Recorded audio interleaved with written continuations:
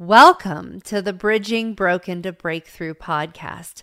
I am your host, Maria Wingard. I share how hope will arise out of our past broken relationships, fractured families, and personal struggles. Come walk a mile with me as we allow Jesus to clean out the mess and organize the rest. Today's episode is titled, A Grief-Giving, Joy-Filled Christmas, Part 3. We're gonna do Christmas like the Cranks. Sort of. My friend belly laughed at my response.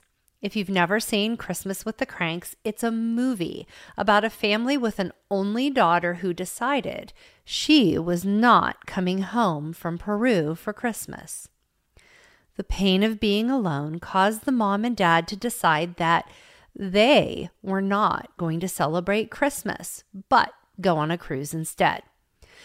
All the neighbors took umbrage with the lack of decorations and holiday cheer, but ended up bailing out the Cranks when the daughter surprised everyone last minute that she was, in fact, coming home for Christmas.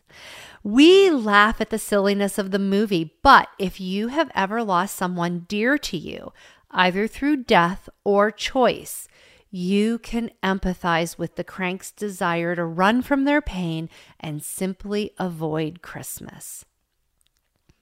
Everyone faces this at some point in time during their life. We have. A health crisis left me in a hormonal mess to the point I didn't even want to decorate one year. This year, for my husband and me, there were ornaments too painful for the tree, and stockings stuffed to the brim with reminders of who's missing. They were better left in the tote. So, sometimes we are escaping on a cruise to avoid facing what is missing from our lives at the expense of everyone else who loves us.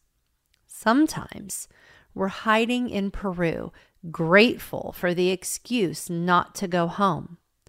Sometimes we're stuck in Peru and would give anything to be home.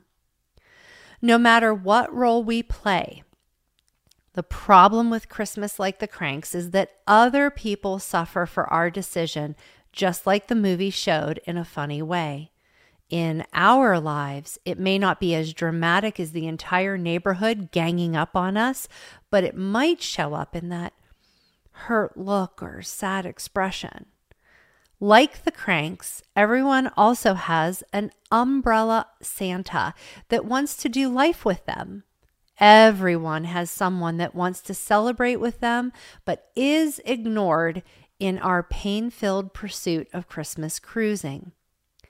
This is where life gets messy.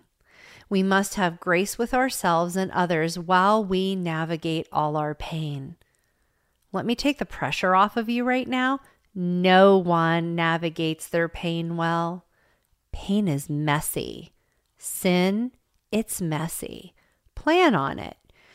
Jesus asked God to take the cup from him, Luke 22:44. In anguish, he prayed more earnestly, and his sweat was like drops of blood.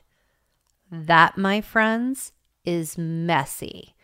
Jesus needed someone to carry his cross.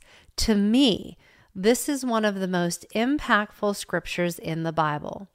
The Son of God, fully flesh and bone, needed help carrying his cross.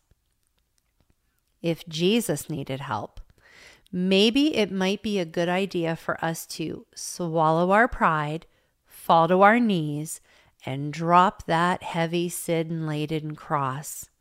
The greatest gift Jesus gave was forgiveness for all sin through the cross.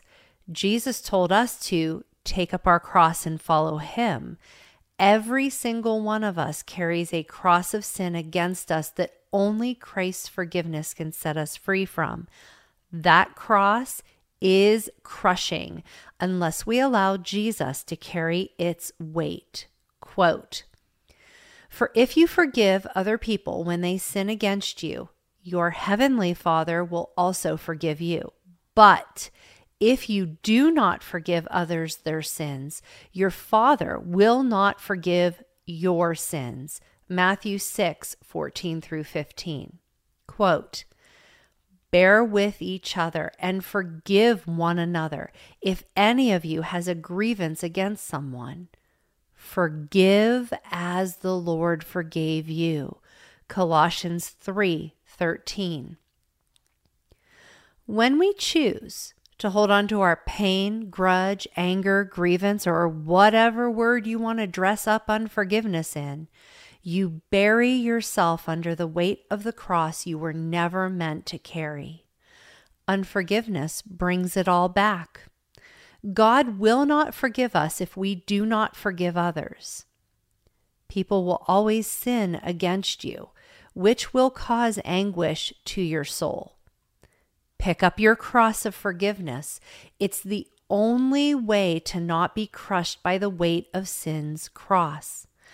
Either way, you're going to carry a cross. So which one will you choose? Jesus said, quote, take my yoke upon you and learn from me, for I am gentle and humble in heart, and you will find rest for your souls.